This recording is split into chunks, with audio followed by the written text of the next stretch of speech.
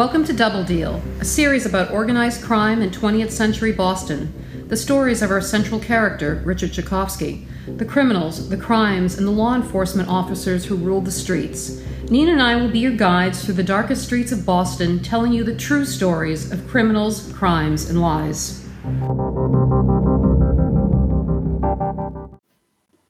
Hi, everyone. Since Jack Kelly and Pro Lerner were both rumored to have been approached by the CIA to kill Castro, and Dad and the rest of his crew made multiple appearances in the FBI 302s released as part of the JFK assassination documents, we felt it would be appropriate to dedicate an episode to those rumors and those rumored to be part of some of those plots.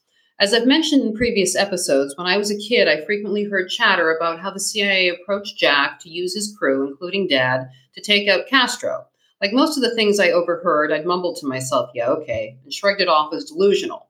But in the late 90s, when the first documents were released and I became more interested in Dad's colorful past, I realized there was some validity to some of those insane stories.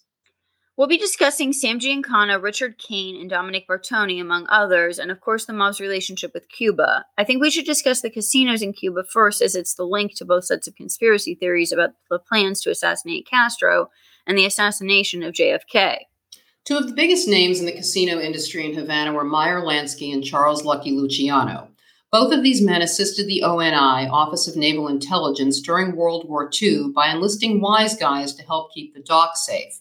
But Lansky made releasing Luciano from prison part of the protection agreement.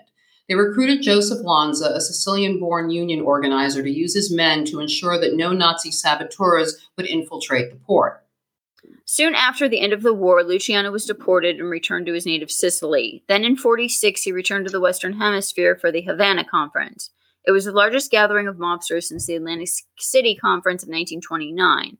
Luciano convened the meeting on December 20th. Representatives from New York City, New Jersey, Buffalo, Chicago, New Orleans, and Florida were in attendance. It wasn't just Mafia members, but also representatives of the Jewish syndicate.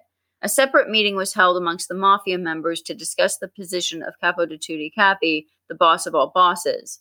The last one to hold that position was Salvatore Maranzano, who was killed in September of 1931. The position was replaced by the Commission, which served as a board of directors minus a CEO. But Luciano wanted to retain the position as the boss. Vito Genovese had other ideas. He allegedly put the idea to a vote. His ally, Albert Anastasia, seconded the motion. Frank Costello also agreed, as behind the scenes they would rule as a triumvirate. Genovese was cornered and not only agreed, but also agreed to settle his beef with Anastasia. Some of our locals also made the trip to Havana, while Luciano was still there. In February of 1947, Butzi Morelli, who we'll be talking about in next week's episode, went to Havana with two New Yorkers, Philip Lombardo and Anthony Fat Tony Salerno. Gambling in the casinos weren't the only topic of discussion. The international narcotics trade was also on the table. Luciano had been a small-time peddler in his teens before graduating to trafficking heroin in the 1920s. Cuba would be the distribution point for the U.S. One of Luciano's partners in narcotics was Joseph Profaci. Profaci was once the largest importer of olive oil and tomato paste in the U.S. and used his import business to smuggle narcotics for decades. Gaetano Tommy Brown Lucchese controlled the heroin distribution in Harlem. And last but not least, Joseph Joe Bananas Bonanno. He, along with his cousin, Buffalo boss Stefano Magaddino, made the American Mafia's expansion into Canada possible through the heroin trade. Like the casino industry, with the fall of Batista, the heroin trade would need to find a new outlet. Meyer Lansky had been dealing with Batista since his first trip there in 1933 with several suitcases of large bills. It would be nearly 10 years before Batista managed to overthrow the government in a military coup. During that time period, Vegas had caught the eye of the syndicate. Benjamin Bugsy Siegel was moved out west to oversee the race wire service, the heroin trade through Mexico, and the completion of the Flamingo Hotel, which opened its doors 6 days after the Havana Conference. Fast forward to New Year's Eve 1958, Castro had been waging a guerrilla war against the Batista regime since 1956. The mob had actually been shipping arms to both sides in the conflict.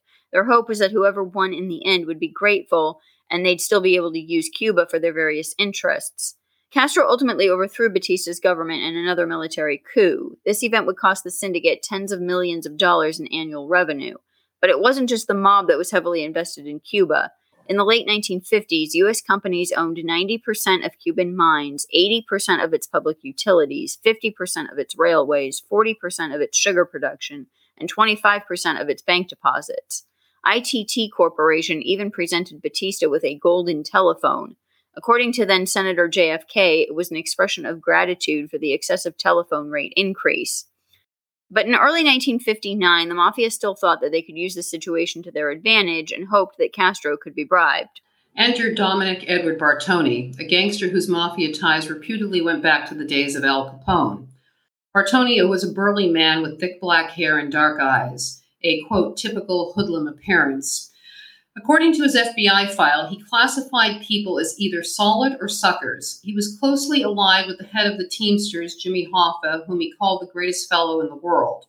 Bartoni was also a known associate of Santo Trafficante. During spring of 1959, Louis Babe Triscaro, the VP of the Ohio Conference of Teamsters and a Hoffa guy, shuttled back and forth between his home in Cleveland, Hoffa's hotel, and official headquarters in D.C., Miami hotels, and Havana itself.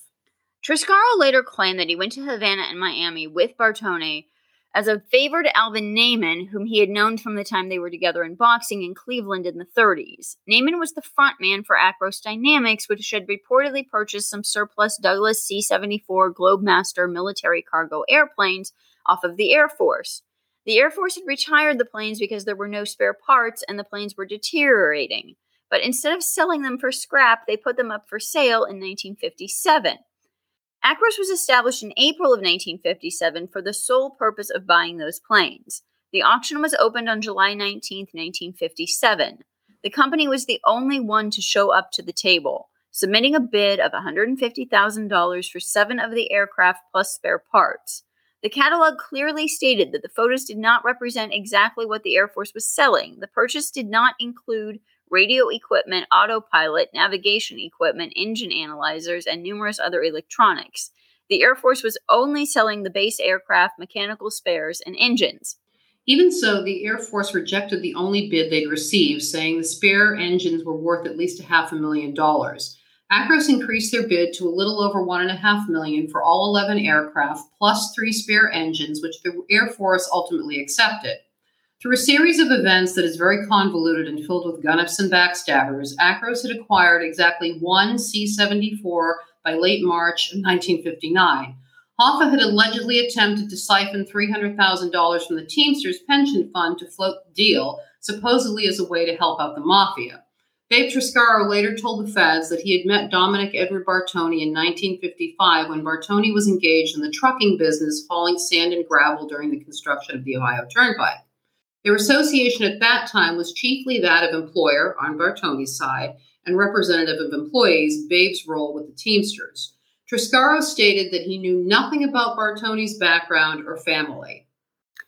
Bartoni was keeping his background so secret, in fact, that he was living under an assumed name. Luigi Charles Abruzzese had been born in Jersey City on August 8, 1913, to Eduardo Abruzzese and Giovannina Liberatore. The oldest son, he'd left home by the time he was 17 and was living in Detroit when he registered for the World War II draft. He left both his emergency contact and employment information blank. Back home, his parents moved the rest of the family back to New York, and his father got a job with the WPA. At 6:30 in the morning in late July 1939, 3 shots rang out in the family's apartment in the Bronx. 2 bullets hit Mrs. Abruzzese, killing her instantly. Another bullet was lodged in the wall of the apartment. Edward Abruzzese fled, taking the murder weapon with him. He was found 3 days later wandering along the Erie Railroad tracks in Paterson, New Jersey. His children said he'd been acting paranoid for several days leading up to the murder, believing that someone was out to get him. By the time he got married in Indiana in 1952, Louis Abruzzese had reinvented himself and became Dominic Edward Bartoni. It doesn't appear that the feds ever dug up this information on Bartoni. In fact, Hoover seemed pretty uninterested in Bartoni's life prior to him showing up in Miami in 1959. Bartoni first visited Havana on February 19, 1959, to promote the sale of the airplanes. With him were Babe Triscaro and Ben Dranow, both Hoffa associates. They stayed 2 days and returned to Miami on February 21st. Multiple flights were made to Havana by Bartoni, Triscaro, and Naiman over the next 6 weeks as the negotiations dragged on. Most of the flights were piloted by Chauncey Holt, a close associate of Meyer Lansky. Naaman flew to Miami on March 18th to meet with Triscaro. Holt flew the two men to Havana the following day, where Bertoni and Bendrano were waiting for them. 2 days later, the C-74 arrived in Havana, where the plane and its crew were greeted by a large crowd, which included Naaman, Triscaro, Bertoni, Drano, and William Alexander Morgan. A mercenary and reputed CIA agent, Morgan had fought with Castro and had been given the rank of major in the new Cuban armed forces. He was also head of the Cuban provincial police. Morgan was supposedly representing Castro in the negotiations for the C-74s. But prior to fleeing to Cuba, Morgan had been Dominic Bertoni's driver in Cleveland and Toledo, Ohio. He had been convicted of robbery in Ohio in 1948 and sentenced to 5 years. He escaped the following year, committed another robbery, and received 5 more years. His father later told the FBI that he believed that Morgan had been smuggling arms to Cuba since 1955. Again on March 30th, Triscaro and his small team first met in Miami and then flew back to Cuba to discuss the aircraft sales. 2 days later, the Castro government announced that it would buy anywhere from 4 to 10 of the Globemasters, each of which carried over $1 million worth of armaments. Keep in mind that at this point in the story, Acros had only one plane in their possession. Babe Triscaro returned home feeling good about a job well done, but the deal with the Castro regime collapsed not long after that. Now stuck with an airplane, but still no buyer, Bertoni decided to try selling it to the Batista forces, who were trying to regroup in the Dominican Republic. He obtained a permit for a demonstration flight to Puerto Rico to show the airplane to potential buyers. He stated that there would be about $65,000 in spare parts on board. He filed a flight plan showing a route to Puerto Rico, but as soon as the plane had leveled off outside of in Miami airspace, he'd fake engine trouble and divert the plane to Santo Domingo. Once there, he'd sell the plane for $400,000 to the Batista forces. At about 10 a.m. on May 22, 1959, as the plane was being loaded in Miami with 200,000 rounds of .45 caliber ammo and machine guns, Bertoni and his accomplices were arrested. Bertoni was indicted on June 4th and held on $5,000 bond and charged with conspiracy to export munitions illegally and to bribe federal officials with $100,000. For this money, customs agents were to permit the C-74, packed with more than $1.25 million worth of contraband guns and ammo, to take off from Florida. That didn't bother Babe Triscaro, though. On May 28th, a week after the arrest, Triscaro and Bertoni were back together, sharing a hotel room in Miami. Throughout the summer of 1959, Bertoni used Alvin Naaman's telephone credit card to make calls to William Alexander Morgan in Cuba. For his part, Alvin Naaman claimed that he had first met Bertoni in about January of 59 when Bertoni showed up at his office. Bertoni told Naaman that he understood that Naaman owned some surplus Globemaster planes and that he, Bertoni, had a buyer lined up. Naaman also claimed that Bertoni was broke and had asked him for a loan of $2,000 until the deal could be consummated. Bertoni's arrest aroused the interest of the Senate Rackets Committee and its chief counsel, Robert F. Kennedy, who had been investigating links between Hoffa's Teamsters and organized crime. The committee initiated hearings that dragged out through the summer of 1959. The stars of those hearings were the Kennedy brothers, Bobby and Jack. The hearings showed that low-level union leaders in Cleveland were involved from the start in the arms sales scheme with Acros. It was never determined definitely if the Teamsters had always had an interest in Acros, or if they came in later when Acros encountered financial difficulties related to a loan that they'd taken from the Pan American Bank of Miami to purchase the aircraft. Babe Triscaro refused to testify, pleading the fifth. Dominic Bertoni wasn't called to testify because he was waiting to go on trial for his part in the plot. On December 30th, 1959, Bertoni was fined $10,000 and placed on 3 years probation. He had previously pled guilty to bribery and conspiracy to violate the Neutrality Act. That fine was later reduced to $7,500. The judge revoked his probation in September of 1962 for participating in another arms smuggling plot, this time to export $109,000 in arms to the government of Honduras. The accomplice was a con man named Edward Browder. Bertoni took the stand in his own defense and testified that he had offered Browder the use of his bank account in a Panamanian bank to handle the financial part of the transaction. In return, Bertoni would get a cut of 10%. But he claimed that he thought that the deal involved electronic parts, not weapons. He was then sentenced to 1 year imprisonment but released pending appeal. The case ended up in the U.S. Supreme Court based on a dispute over sentencing. The Supreme Court sent the case back to the court in Miami for resentencing in October of 1963. Bertoni appealed again in December of 63 and was again released pending appeal, which left him free to run a similar scam, which was also apparently dead on arrival. The Acro scheme was the first of many failed plots to overthrow Castro and his regime, but initially the U.S. government was at pains to smooth things over with the new Cuban leadership. The former U.S. ambassador to Cuba, Earl E.T. Smith, testified in front of the U.S. Senate in 1960. Quote, "Until Castro, the U.S. was so overwhelmingly influential in Cuba that the American ambassador was the second most important man, sometimes even more important than the Cuban president. Most of the aid from the U.S. to Cuba had been in the form of weapons assistance and completely failed to advance the economic welfare of the Cuban people. Such actions enabled Castro and the communists to encourage the growing belief that America was indifferent to Cuban aspirations for a decent life," end quote. On October 6, 1960, Senator John F. Kennedy, during his campaign for the U.S. presidency, said, quote, "Batista murdered 20,000 Cubans in 7 years, and he turned democratic Cuba into a complete police state, destroying every individual liberty. Yet our aid to his regime and the ineptness of our policies enabled Batista to invoke the name of the United States in support of his reign of terror. The administration spokesman publicly praised Batista, hailed him as a staunch ally and a good friend at a time when Batista was murdering thousands, destroying the last vestiges of freedom, and stealing hundreds of millions of dollars from the Cuban people, and we failed to press for free elections." It wasn't long after JFK's election that his opinion about Cuba drastically changed. On January 3, 1961, diplomatic relations with Cuba were terminated by the U.S., and Cuba's relationship with the USSR grew stronger. It was downhill from there. By April of 1961, the ill-fated Bay of Pigs invasion took place. Cubans tried to escape, many settling in Miami. The mob's hotels and casinos were nationalized, as well as were all businesses. But the mob's role in Cuba wasn't over. When the CIA began planning to overthrow or assassinate Castro, they turned to the mob. The most notable being Sam Giancana, along with Johnny Roselli of both Chicago and L.A., Santo Trafficante of Tampa, and according to Dad and Jack Kelly's statement to Federal Marshal John Partington, also Jack Kelly. According to the story I know, when Jack was approached and asked by the government, "How do you kill Castro?" his response was, "You don't." Jack felt it was suicide to operate outside of your area. He never even pulled a heist outside of his stomping grounds, let alone did a hit. The story that Vinnie Teresa told about the CIA approaching Raymond Patriarca isn't plausible. I've been on this tirade before, but I'm going to rant once more. The timeline doesn't fit. Pro committed 2 petty crimes in 1961, hooked up with Jack in late of 62, may have committed a couple of small bank robberies in 63, but did no major heists until 65 and first hit in 65.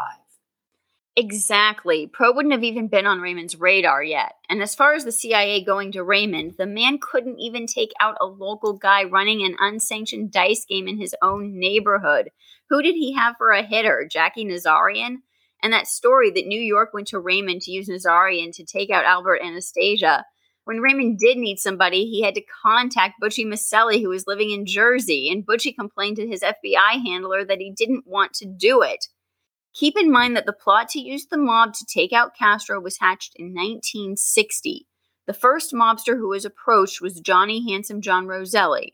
Good old Robert Mayhew acted as the go-between for the CIA and the Mafia. Roselli would then approach Sam Giancana, and both of them approached Santo Trafficante. Trafficante was later suspected by Giancana and Roselli of being a double agent of Castro's. Should we give a very brief background on Sammy, Johnny, and Santo? Yes, and we'll go a little deeper into Mayhew's background as our listeners might be less familiar with him. I'll start with Johnny since he was supposedly the first to be approached. I want to mention that the FBI believed that Johnny's real identity was to be Filippo Sacco. Sources say that he was born Filippo Sacco on July 4th, 1905 in Asperia, Lazio, Italy, and that his father was Vincenzo Saccocame. Special Agent John Kehoe, who you should all be very familiar with by now, was tasked with tracking down Roselli's alleged biological family. Kehoe dug up old school records on all of the children in the Sacco family, interviewed possible classmates, tracked down marriage licenses, death certificates, and so on. At one point, it sounded like he was ready to exhume the body of Vincent Sacco, Roselli's supposed father, who had died in the influenza epidemic of 1918. I almost wish he had, because not only would it have been hilarious, but it likely would have put this story to rest. Of course, the gangster genealogist over here had to nose around herself. Here's what I found, and it's nowhere near complete. Vincenzo Sacco arrived in Boston in July 1905 with his brother Louis. The two said that they were going to their father, Filippo, and their sister, Beatrice, and her husband. This all checks out. Beatrice and Filippo had arrived about a year prior and stated that they were going to Beatrice's husband. It's unclear if they were already married back in Italy at that point or not, but they did marry in Boston shortly afterward. And by the 1910 census, the other siblings had joined the family in Boston and they were all living together. Vincent says that he's married, but his wife isn't with him. Filippo Sr. was not with them either, which indicates to me that he was deceased, but I haven't found a death certificate, so I can't prove that. Kehoe thought that Filippo Sr. died in 1917, but the math doesn't check out. He's got Filippo's birth year calculated at 1857, and the birth year should have been closer to 1852. Then, in September 1911, Maria Antonio Pasquale arrived in New York with a 6-year-old boy named Filippo. The document clearly states that Filippo's father is also Filippo and that he's still in Italy. Maria says that the two of them are going to Boston to Vincenzo Sacco. The address is incomplete, and someone went in later and wrote the address that's in the 1910 census. I'm not saying it's untrue exactly. My own suspicion is that it's more like the Angelo Bruno story. Vincenzo Sacco probably wasn't the boy's father, considering that Vincenzo's arrival in the U.S. is 1 day before Filippo Sacco is allegedly born. Kehoe also had a possible birth date of 1907 on the kid, which would definitely mean that he wasn't Vincenzo's. But I really do wish that Kehoe had exhumed that grave. The feds had a huge file on Roselli, so I definitely want to come back to this story when we do the Spies and Wise Guys episodes. Sam Giancana was born on July 16, 1908 in Chicago, Illinois, to Antonio Giancana and Antonia Di Sinisi. Antonio was from Pertana, Trapani, Sicily, and Antonia was from Marsala, Trapani, Sicily. Sam was the second oldest of 8 kids. His World War II draft card said he was 5 feet 9.5 inches tall, 166 pounds, with black hair and brown eyes. He was a member of the 42 gang in Chicago and earned a reputation as a getaway driver, an earner, and a killer. His first conviction was in 1939 for bootlegging. By 1950, he was on the radar of the Chicago Crime Commission. His recent rise to power had caught their eye. Sandro Trafficante Jr. was born in Tampa, Florida on November 15, 1914, to Sandro Trafficante and Maria Giuseppe Cacciatore. His parents were from Agrigento, Sicily. He was arrested numerous times during the 50s on bribery charges and running illegal lotteries in Tampa. He only had one conviction in 54, but never served any time as his conviction was overturned by the Florida Supreme Court before he reported to prison. Robert Ami Mayhew was born on October 30th, 1917 in Waterville, Maine, to J. Ephraim Mayhew and Christina Cassavant. Ami was her father's given name, French-Canadian on both sides. Which means I'm related to him. French-Canadian inbreeding for the win. He was also related to Jack Kerouac. Lucky fucking you. He graduated from Holy Cross, then enrolled in law school at Georgetown. In 1941, he was recruited by the FBI as a counterintelligence officer in Europe during World War II. In 1947, he left the feds and began Robert A. Mayhew and Associates, a private detective firm in Washington, D.C. He began working for Howard Hughes in 1955, but never actually met him face-to-face. But his most steady client was the CIA. On September 14, 1960, Mayhew approached Roselli, leaving out the part that he was contracted by the CIA, and offered him $150,000 to assassinate Castro. Roselli introduced Mayhew to Sam Gold, then Sam introduced Mayhew to Joe, Sam Gold being Sam Giancana, and Joe being Sandro Trafficante Jr. The plan to get rid of Castro was initiated under President Dwight D. Eisenhower and continued by President Kennedy when he took office in 1961. This plot had the blessing of Allen Dulles. Giancana then brought Richard Kane into the mix. Kane was born October 4th, 1931, to John Kane and Lydia Scully. Lydia was the daughter of Olimpio Scalziti and Vincenza Grossi. By the 1930 census, they had changed their surname to Scully. Olimpio was from Abruzzo and Vincenza was from Ceriali. Richard often used his mother's maiden name and went by Richard Scalzitti. He was a member of the Chicago PD during the 1950s, but also on Giancana's payroll. In 1960, he was assigned as a special investigator for Assistant U.S. Attorney Richard Ogilvie. The investigation focused on Chicago mobster Tony Accardo. By the end of the year, he was in Mexico training men for the Bay of Pigs invasion, which took place in April of 61. Your favorite and Richie's favorite spy, E. Howard Hunt, was one of the three that oversaw that failed operation. Most of our listeners know E. Howard Hunt from Watergate, which means that I have to bring up Tom Priestis, who also had a link to Watergate. Tom was the ball player who went on a mini crime spree with Pro Lerner in 1961. You'll recall their failed attempt at robbing a furniture store of $2,400. Pro managed to get caught in 7 minutes, but Tom dodged the cops and took off back to Tampa to play ball for the remainder of the season. But in December, he was back in Boston with Pro. This time they'd cooked up a new scheme, robbing a man named Neil Goldstein. But someone tipped off the cops, and the two men were arrested and charged with conspiracy and carrying a gun in a motor vehicle.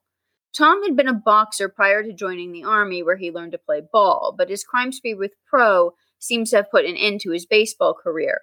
The two men pleaded innocent and were held on $2,500 bail. Their case was sent to the Norfolk County Grand Jury on December 15, 1961.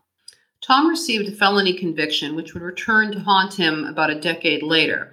He returned to Pennsylvania and joined his younger brother Jack in business. Jack had also played baseball while he was in the Army in Korea. He'd been signed on with the Phillies in November of 1957 and sent to their Tampa club to join Tom, who had been signed on a few months earlier. Jack had once hit 3 homers in one game, and the Phillies wanted him for his skill with the bat. By 1965, the Priestis brothers were back in Florida. They were principally engaged in the hearing aid business. They obtained a mobile van marked Unit Number 2, but it was their only van. They'd go around offering free hearing tests and then use strong-arm tactics to get people to buy their questionable product. They'd operated a similar scheme in the Ohio-Pennsylvania area until hundreds of complaints were lodged with the Better Business Bureau and they were forced to leave. The state of Florida was unable to get them shut down until they stumbled across Tom's felony conviction that he had failed to disclose. But by then, the Priestis brothers had moved on to bigger and better things, scamming the Fair Housing Administration. Jack Priestis claimed that he'd gotten the capital to start his home building business by selling the hearing aid business to an operation in Illinois. The feds later seized the boxes of the devices in Florida in 1971, saying that they didn't work. Priestis had become one of the most prolific home builders in Dade County history. In January of 72, the Priestis companies received 300 new allocations to build, twice as many as any other builder in the same period. The net profit for each allocation was estimated to be between $2 and $3 grand. But now the Miami Herald was on his case and breathing down his neck. He later testified to the Watergate Committee that he was offered cabinet-level influence to resolve his mounting problems with the FHA if he contributed $50,000 to the committee to re-elect the president. The cabinet-level influence was HUD Secretary George Romney. According to the agreement, Priestis would pay half up front to get an audience with Maurice Stans in D.C. Stans would then use his influence to vacate the FHA order. Jack Priestis delivered a check of $25,000 to D.C. the same day the FHA announced the suspension at a news conference. But Jack didn't have $25,000 and had to go to a friend to get a loan. The friend knew why they needed the money, but insisted on writing a check out to the RNC. As a result, the check was returned 3 weeks later. Priestis alleged that Ben Fernandez of the Republican National Hispanic Assembly asked him to get them the money in another way by disguising the payments in smaller amounts and from different people. Priestis then testified that Fernandez sent someone to get the cash, but that he refused to give the person money since he didn't know him from Adam. He called Fernandez in California wanting to know what was going on, but Fernandez brushed him off, telling him that he could still give them money, but that he couldn't do anything for them. But a few months later, the Herald revealed that the so-called suspension was only for 4 Priestis companies. Another 7 were still allowed to contract with the FHA. Not only that, of the 300 allocations from January, only 50 had been frozen. I know Priestis claimed he didn't get any benefit off of those payments to the committee to re-elect the president since they never went through, but somebody almost certainly got kickback somewhere along the way. He continued developing residential properties in Florida into the 80s. Okay, let's get back on track. The first plan was Giancana's idea. He suggested a man named Juan Orta poison Castro's food. After several unsuccessful attempts, one jumped ship and the idea was abandoned. But they didn't give up on the idea of poisoning him with botulism. Instead of food, it would be poison-laced cigars. The plot seemed pretty far-fetched. Others included a tuberculosis-laden diving suit, an exploding cigar, a pen fit with a hypodermic needle laced with poisonous nicotine, and a bomb at Hemingway's museum. And of course, there was the good old-fashioned gangland slaying option tossed around. One of his lovers was also recruited to poison him, but she couldn't bring herself to do it, along with the other harebrained schemes were thallium salts to destroy his beard and slipping him LSD before he went on TV to ruin his reputation. It sounds like they were on LSD when they came up with some of these ideas. Thank you. Thank you. Or at least slightly pretty wasted.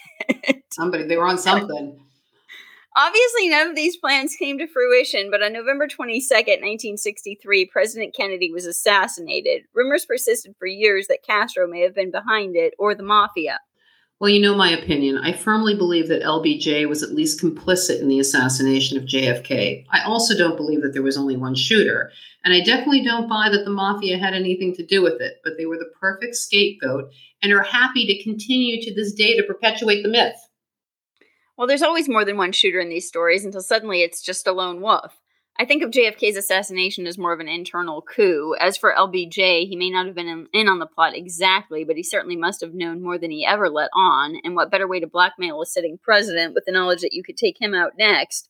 I've also always found it interesting that the intelligence agencies have tried so hard to avoid pointing the finger at the Soviets. Although former CIA Director James Woolsey's new book claims that it was a Soviet plot originally, and that they sent Oswald back to the States to carry out the mission. The Soviets then chickened out and had called off the plan by April of '63, but by then Oswald was already committed and went for it anyway, which I don't buy at all, but then what would you expect a CIA guy to say? Oh yeah, that was us? Well, again, when we get into our spies and wise guys, we'll look more into that. All right, now let's talk about the mob conspiracy theory. We'll start with Jack Ruby since he was connected to Santo Trafficante and Sam Giancana. Trafficante and Ruby met in Cuba in 1959, and it was believed that Ruby was a bagman for Trafficante. Jack was born Jacob Rubenstein on April 25, 1911, in Chicago to Joseph Rubenstein and Fanny Turek-Rutkowski, who were Polish immigrants. He joined the Teamsters in his late teens, was drafted in 1943, and upon being discharged, he returned to Chicago. By 1947, he moved to Dallas, began working in nightclubs and strip clubs, and along the way changed his name to Ruby. He even worked as a bouncer at his own clubs and was known for having a violent streak.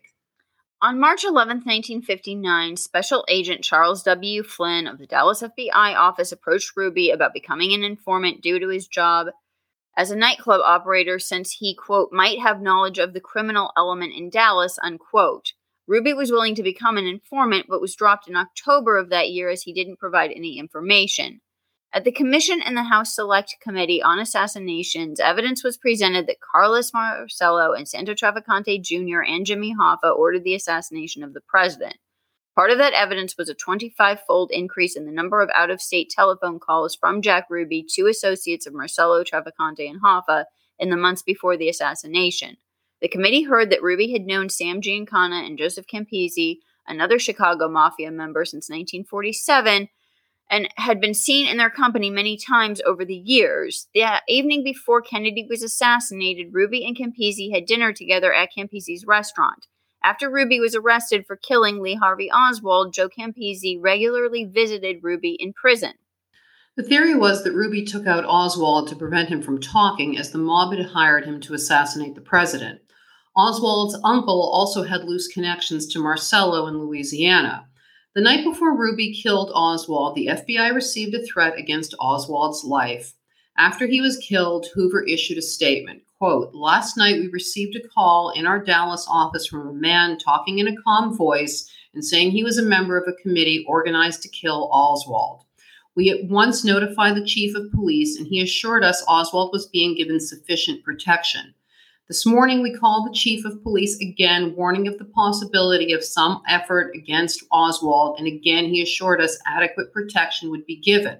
However, this was not done. Oswald, having been killed today after our warnings to the Dallas Police Department, was inexcusable, end quote. Now, back to your LBJ theory. In 1982, Richard Nixon admitted hiring Ruby as an informant for the House Un-American Activities Committee back in 1947. An unnamed official who believed Lyndon Johnson was the planner of the assassination claimed Nixon said that he hired Ruby at the behest of LBJ, one of, quote, Johnson's boys, unquote. A congressional staffer in 1947 sought to prevent Jack Rubenstein from testifying in front of the committee in public. Quote, "It is my sworn statement that one Jack Rubenstein of Chicago, noted as a potential witness for hearings of the House Committee of Un-American Activities, is performing information functions for the staff of Congressman Richard M. Nixon, representative of California. It is requested that Rubenstein not be called for open testimony in those aforementioned hearings," unquote. Despite all of the theories, investigations, and hearings, we still don't know the truth about the assassination of President Kennedy. Last month, more of the documents, mostly CIA ones, pertaining to the investigation were released, but there are still thousands that have yet to be made public. I'm highly doubtful that there are any answers hidden away in them. I agree with you. Santo Trafficante lived out his days in relative peace. He passed away at a Houston hospital of a heart attack on March 17, 1987. Jack Ruby died in prison of an embolism and cancer on January 3, 1967. Sam Giancana was shot 7 times in his home on June 19, 1975. His murder was never solved. Johnny Roselli's body was found in an oil drum floating in Dumbfounding Bay near Miami.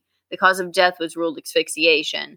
Like Sam Giancana, his murder was never solved. The common theory was that it was mob-related, but considering what they were tangled up in, I have my doubts about that. I agree. Next week, we're going back to New England. The following 2 episodes will focus on the Hill, Federal Hill, that is, in Providence, Rhode Island. The first part will be profiling some of the characters and their crimes. In part 2, the feuds will be the topic of discussion, and we hope you continue to listen. Please share an episode, subscribe, and write a review.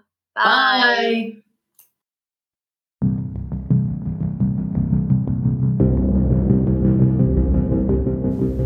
Double Deal. True stories of criminals, crimes, and lies.